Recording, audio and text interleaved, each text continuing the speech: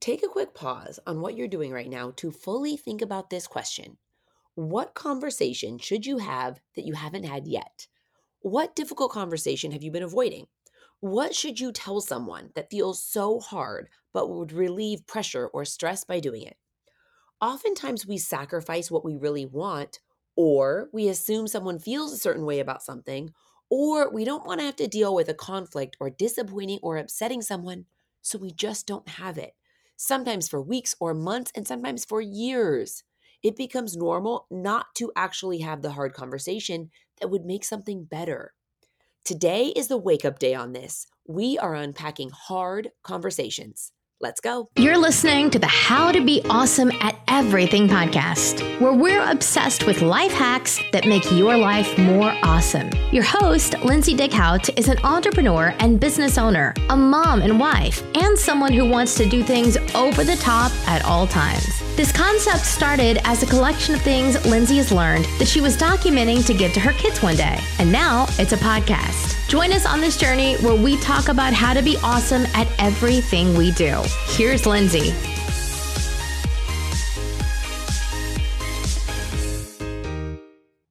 Welcome back to the podcast.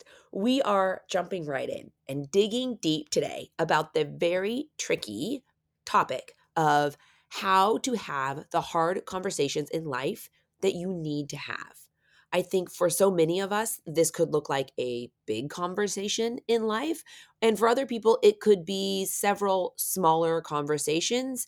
Either way, these conversations are so easy to avoid because it sucks. It sucks in so many ways. But in this episode, we're going to go through why you must have them as soon as possible, whether it's something small or something big. It's so essential and it's so liberating in so many ways. I want to start the episode with my favorite quote about this topic. This is from business expert Alex Hermozi. He said, quote, "The life you want is on the other side of a few conversations, and you're living a life you hate because you're too afraid to have them." So interesting. And this may seem a little extreme for some situations, but the life you want is on the other side of a few hard conversations that you need to have. Like, let that sink in a little bit. I did research on this topic, and I've been listening to audiobooks and reading and highlighting for the past couple weeks.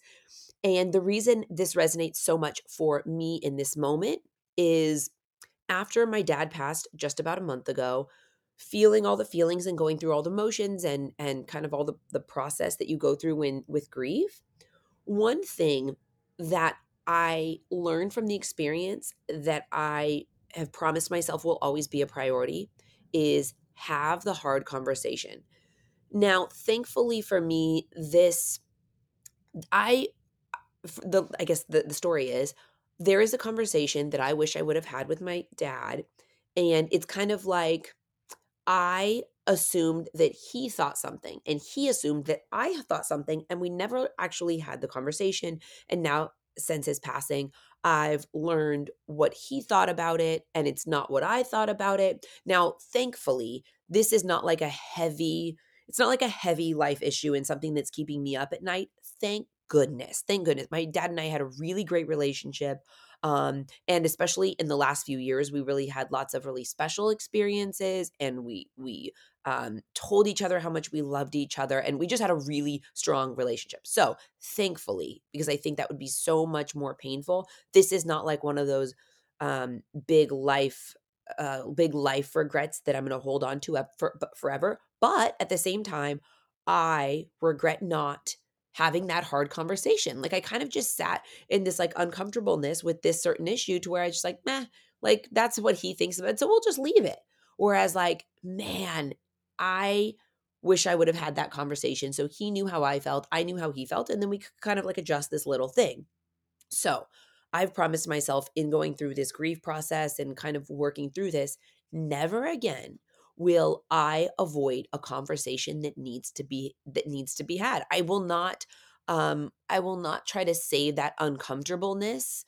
I will always approach it head on. So that's why this really came to like top of mind, and why I spent so much time researching different people's approaches to it and reading books and concepts. So this podcast episode, like most, is sort of a compilation of all the different things that I've read on the topic and all the different things that I've learned, because I have promised myself never again am I going to let something kind of just stay out there. There are some hard conversations that we know we need to have because they're like, I mean, it's like heated or it's really timely or like something big has happened.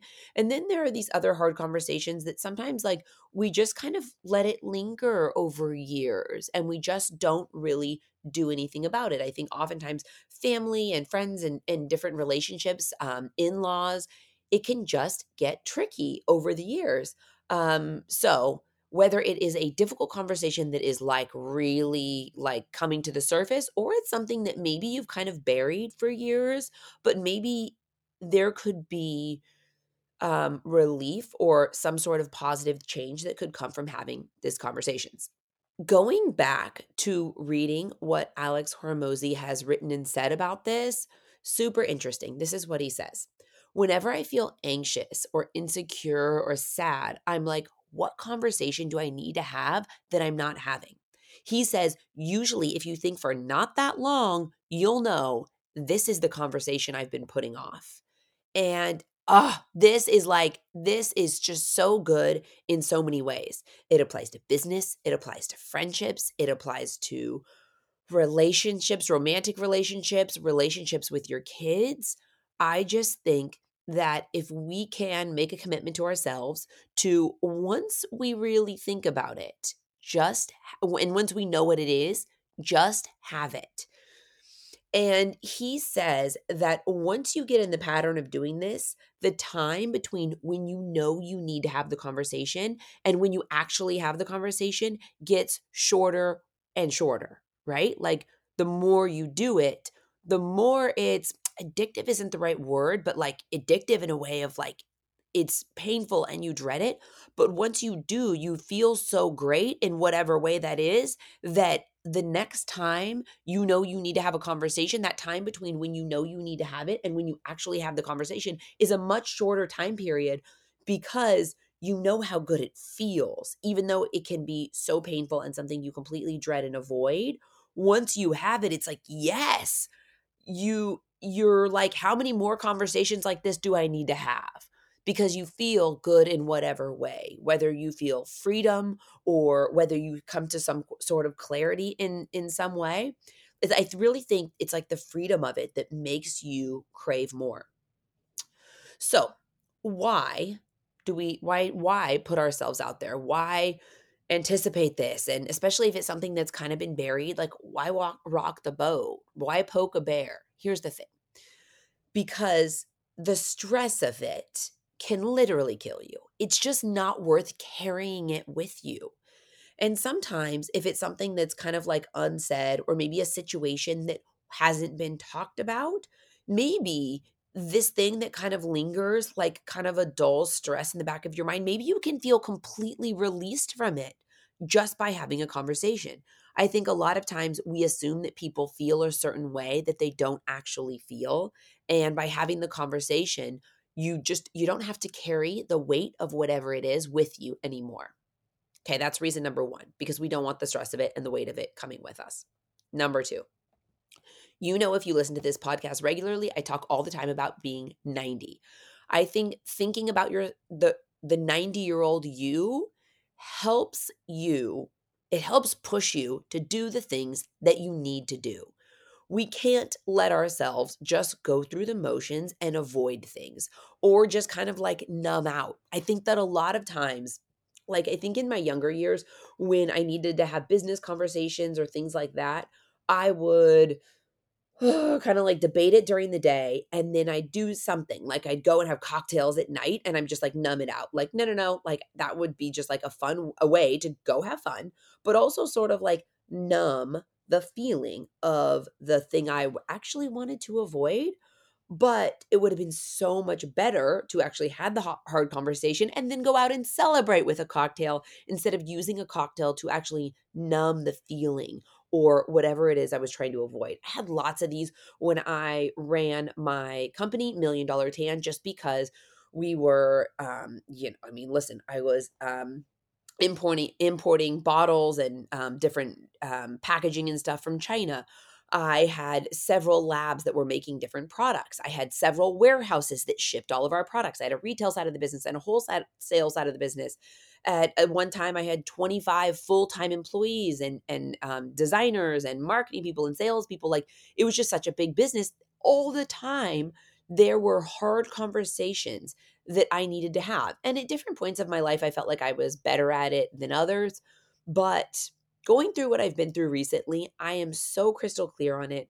And I think picturing yourself as the 90-year-old version of yourself will give you the courage. It might be horrible leading up to it and horrible during, and whatever their reaction is, it's kind of like, I'm doing what I need to do so that I have the least regrets.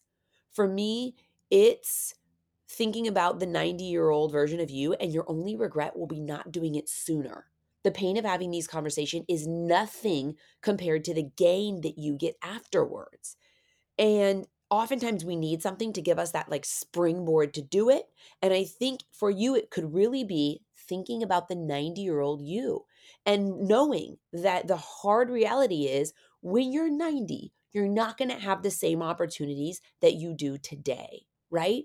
And the pain of regret at 90 would be so much worse when you can't do anything about it than the pain of having the hard conversation today when you can. For me, that's the springboard. It's like, listen, one day I'm going to be 90 and I don't want the regret of not talking this out. It might be awful. I might be upset. I might upset someone else. But listen, I'm going to be honest. I'm going to be kind. I'm going to be true to all the things that are important to me and the best version of myself.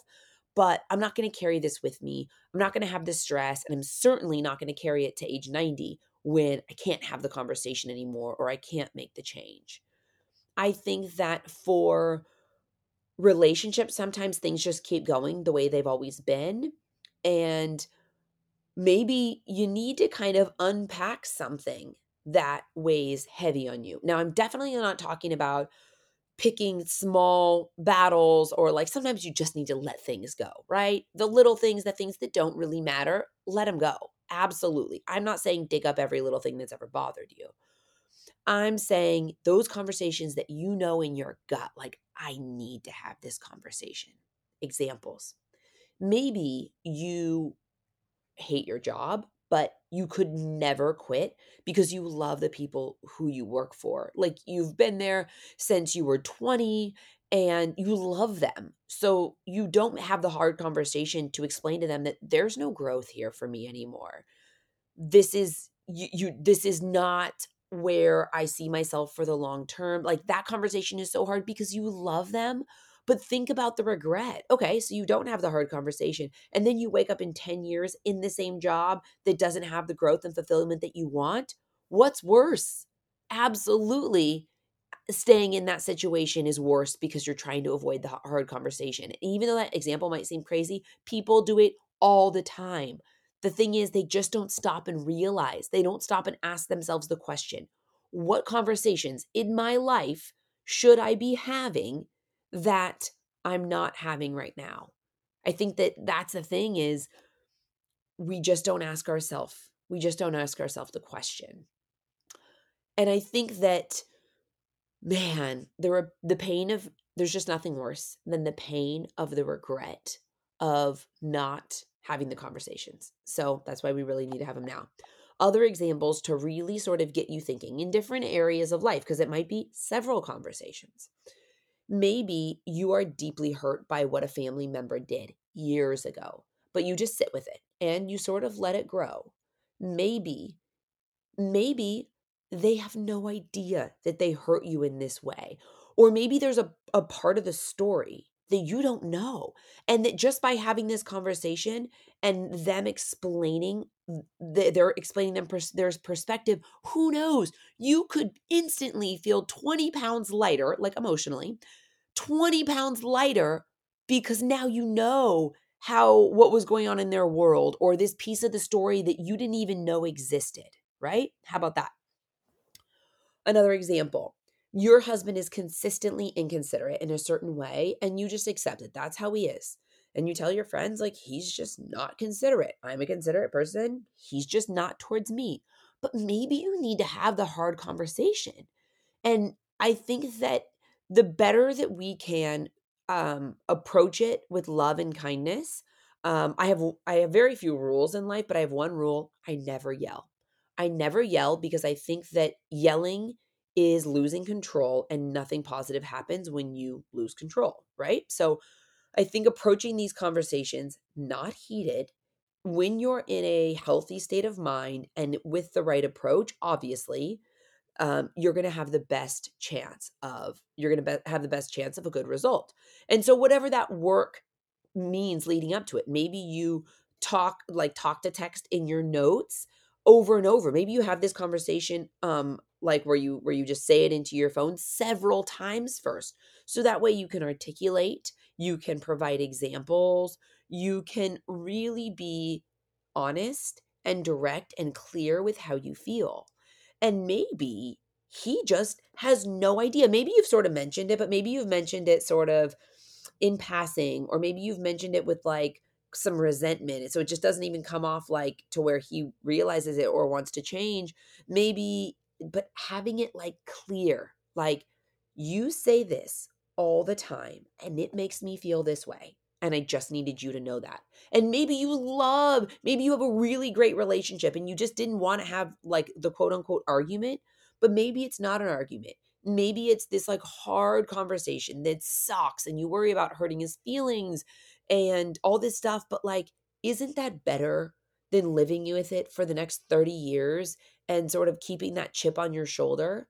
And listen, not every hard conversation is going to go the way you hope, but at least you had the conversation. You're not going to have that 90-year-old regret.